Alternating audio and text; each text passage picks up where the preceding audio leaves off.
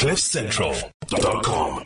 Let's move over to a person who's actually an expert in solving or helping you to solve your own problems, right? Is before I bring on Dr. Hanan, I think it's important that we all acknowledge this is, as with the ANC, we are constantly in a relationship with those that came before us and have the power to, put us in school, have a safe home, not have a safe home, by the way.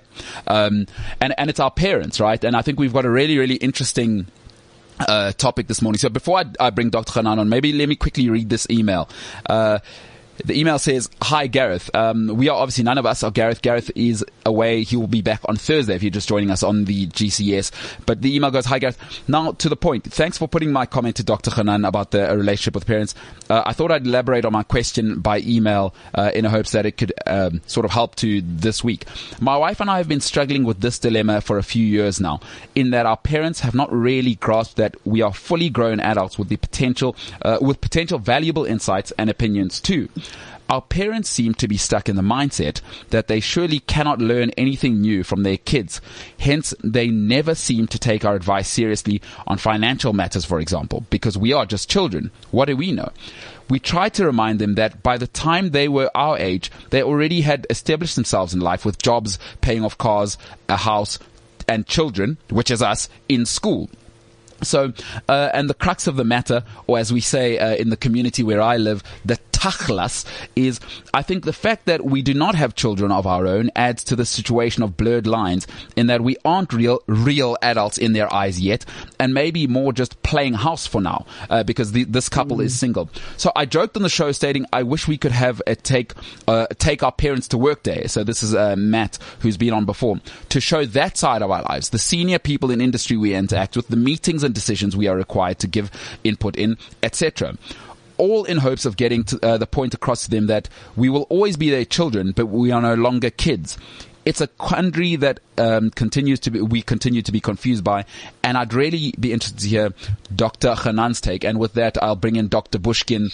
Dr. Bushkin, good morning and welcome to you, sir.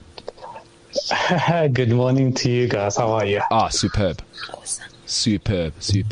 I went to possibly the worst restaurant, but this isn't about me. I had an incredibly horrible experience in terms of service. It took me 20 minutes at a stage to get a Coca-Cola, but let's not delve too much on that. Matthew's issue with the parents, Dr. Hanan. I'm sure one you've heard before.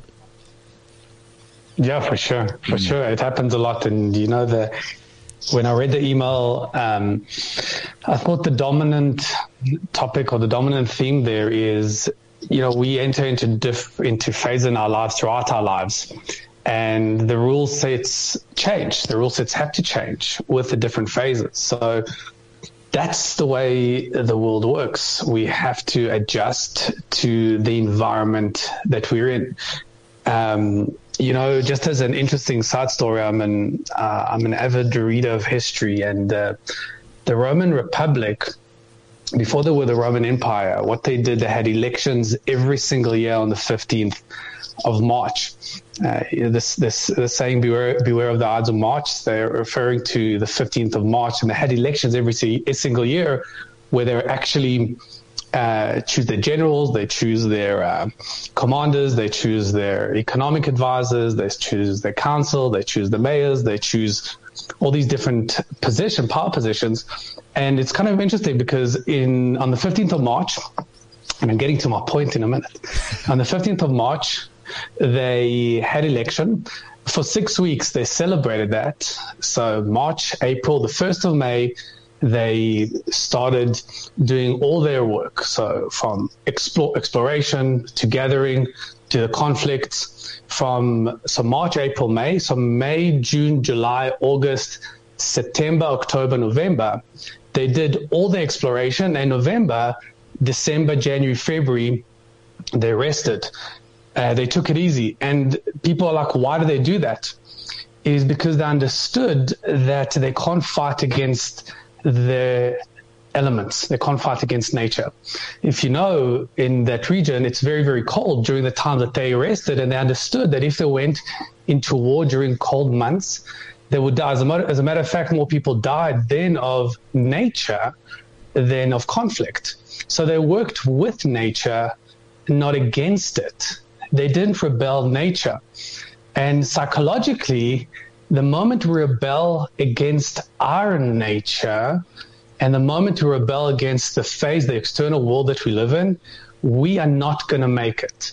We have to work with our external and internal environment. So my point is, when you are young parents, your world is X. You live in the forest. And when you grow up, or your children grow up, your world changes from the forest to the jungle. And if you stay with the same rules, and if you stay with the same structure, if you stay with the same rules set for yourself, you are not going to make it. And you got to adjust to the rule set of your nature. And the mistake that a lot of parents make, young parents, is they continue with the same rule sets, even though their environment changes. So to the email, what I want to advise, and for all parents, before we get to the email, to all parents, adjust to the nature. Don't fight and rebel against it, because if you fight and rebel with what's in front of you, you are not going to make it. You're using old rule sets to adjust to a brand new environment, which doesn't work. You could be an expert in the jungle, and if you go with the same rule set to the forest, you are going to die. You have to play with nature. Nature is unforgiving. It doesn't care about your sentiments, your feelings, how badly you really want something. Gravity is gravity, whether you want to believe it or not. So to all parents, work with the environment that you're in. But specifically to this individual that wrote the email, if you want to change somebody's opinion, you got to work with two things. One, logic. Obviously, you want to explain to your parents exactly where you're at and why they're not going to lose if they take your advice. Because a lot of people don't want to take other positions because they feel that they're going to lose. And if you explain to somebody why you're not going to lose if you go for another position, they're much more likely to take on your position.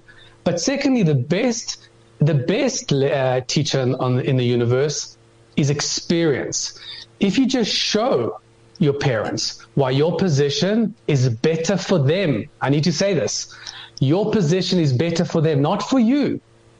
Your position is better for them, and you show them through experience, they are much more likely to marry your position. So one, through logic and explaining to them that why their position is better, they take it. And if that doesn't work, the experience is an amazing teacher. And I mean, it does get complicated because to them, we are always their kids. And I totally love what you're saying. And, you know, people sort of use a buzzword when it comes to psychology now. I think I hear it more often than not without being clear is people say, yeah, but we all need boundaries. I hear boundaries all the time, you know, like people are struggling with the relationship. What happened? Boundaries. It's quite kitsch right now to say it, right? Do we have sort of a psychological place to say, what does that mean actually? What do boundaries mean with my parents? What do boundaries mean with my girlfriend? What do boundaries mean with my best friend? Is it important to have boundaries with your parents or is it more convoluted than that? You know, I've repeated this on the show a million times and I keep on repeating it because it's my favorite quote of all time.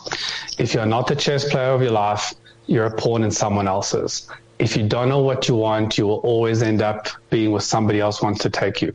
And I've given this analogy before. If I am heading to Cape Town and that's my position, and somebody comes along and says, can I have a lift to Durban? The answer is no, because I'm going to Cape Town. You can come with me to Cape Town, but that's where I'm going.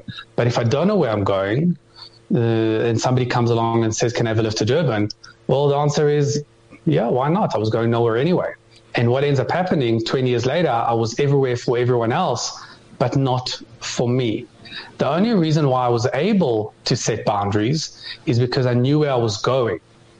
If you don't know where you're going, it's impossible to set boundaries. If you don't know where you're going, it's impossible to set boundaries, but people don't want to even sit down for a second and commit to where they want to go.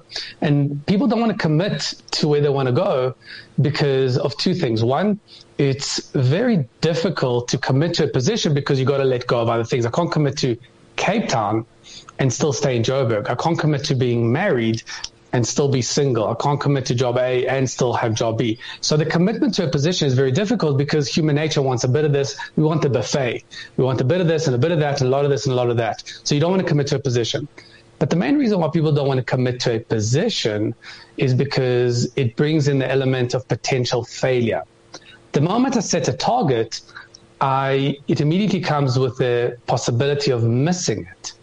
So the moment I set a goal, there's the potential of me actually not making it and failing. So people don't want to set goals. They just want to roam around in their car, hope to reach that space of happiness, to hope to reach their goals. But if you're roaming around in the car, you're guaranteed to go nowhere.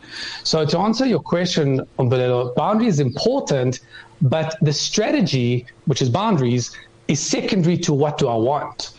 The boundaries is secondary to what do I want, because if I don't know what I want, where am I setting boundaries for, in which direction?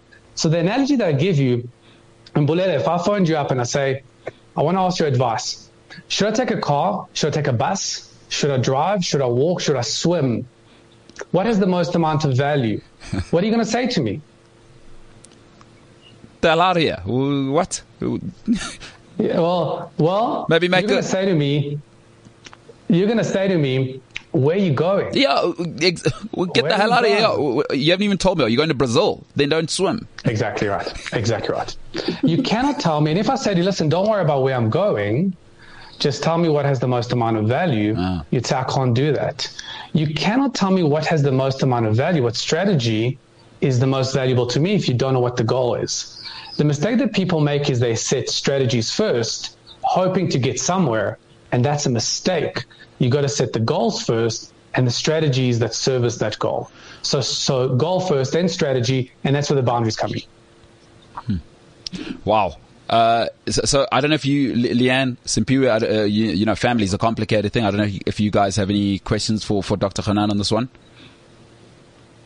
No, it's just an observation from my side is, you know, people don't realize, you don't realize when you're in your 20s and 30s that come your 40s and 50s, it's probably when the dynamic with your parents are going to change the most, due to them changing, due to them starting to require your assistance and to lean on you.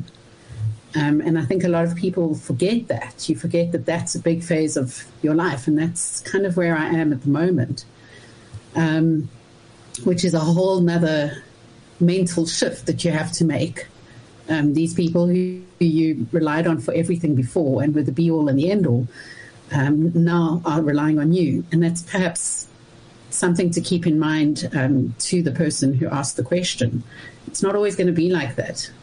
Nothing's forever. It's going to the dynamic's going to change. And to Leanne's point, Dr. Bushkin, sorry to cut you off there, is, you know, I'd love to know what the science is, but as our parents' inevitable mortality comes, does that make them, are their genetic drivers so strong to go, my God, I still need to leave my little one behind. I haven't done enough, as no parent ever can, right, in this world.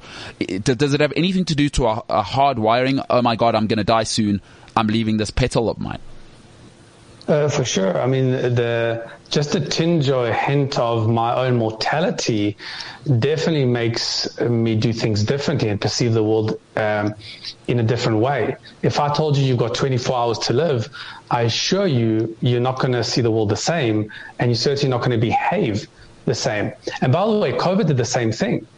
So suddenly when so many people around us are getting sick, some of them are dying, or some of them have passed away, that kind of shows the fragility of life. Life is not forever, and maybe I'm not as resilient physiologically as I thought I would be. Maybe my life is not going to extend till I'm 1,000 years. Maybe there is an end to it, which makes me appreciate the important things, my kids, my wife, the great beer that I have with my friends. You know, suddenly you appreciate the moment as opposed to live for 100 years' time.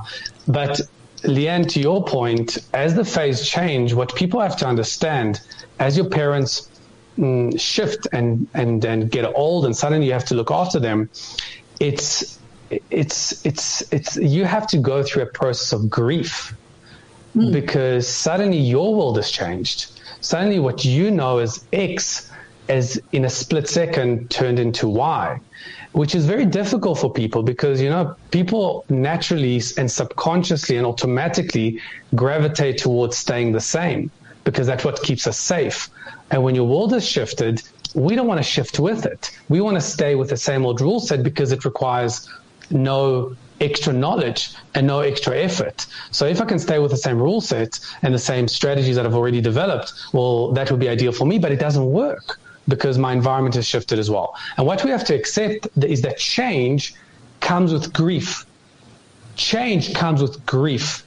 So when somebody says to me, is there any way for me to change my way, change my opinion, change my perspective without going through grief? The answer is not on planet Earth. Unfortunately, you have to accept that learning something new about something that's so important to you as your parents comes with letting go and therefore grief.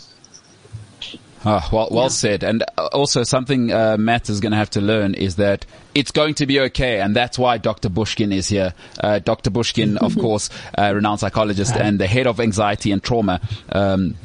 Or the head of the Anxiety and Trauma Clinic in Johannesburg. If you have an issue you need resolved and want to join us live on the show, for some free therapy is the wrong word. Catharsis. A community healing session. An experience. That's it. An experience is probably a better word. Get in touch, contact@cliffcentral.com, and it is going to be okay. And I think that's a really, really important message. And Dr. Hanan, before you leave, Dr. Hanan is counseling the whole of humanity's nature this morning. This man is a marvel. Couldn't agree more there, Dr. Hanan. Keep doing that great work, and we can't repeat it. Beautiful. Thank you. It's a wonderful message. Thank you very much. Nice to see you guys. Keep healing and have a great week. Stay golden out there, Dr. Hanan. Bye, guys. CliffCentral.com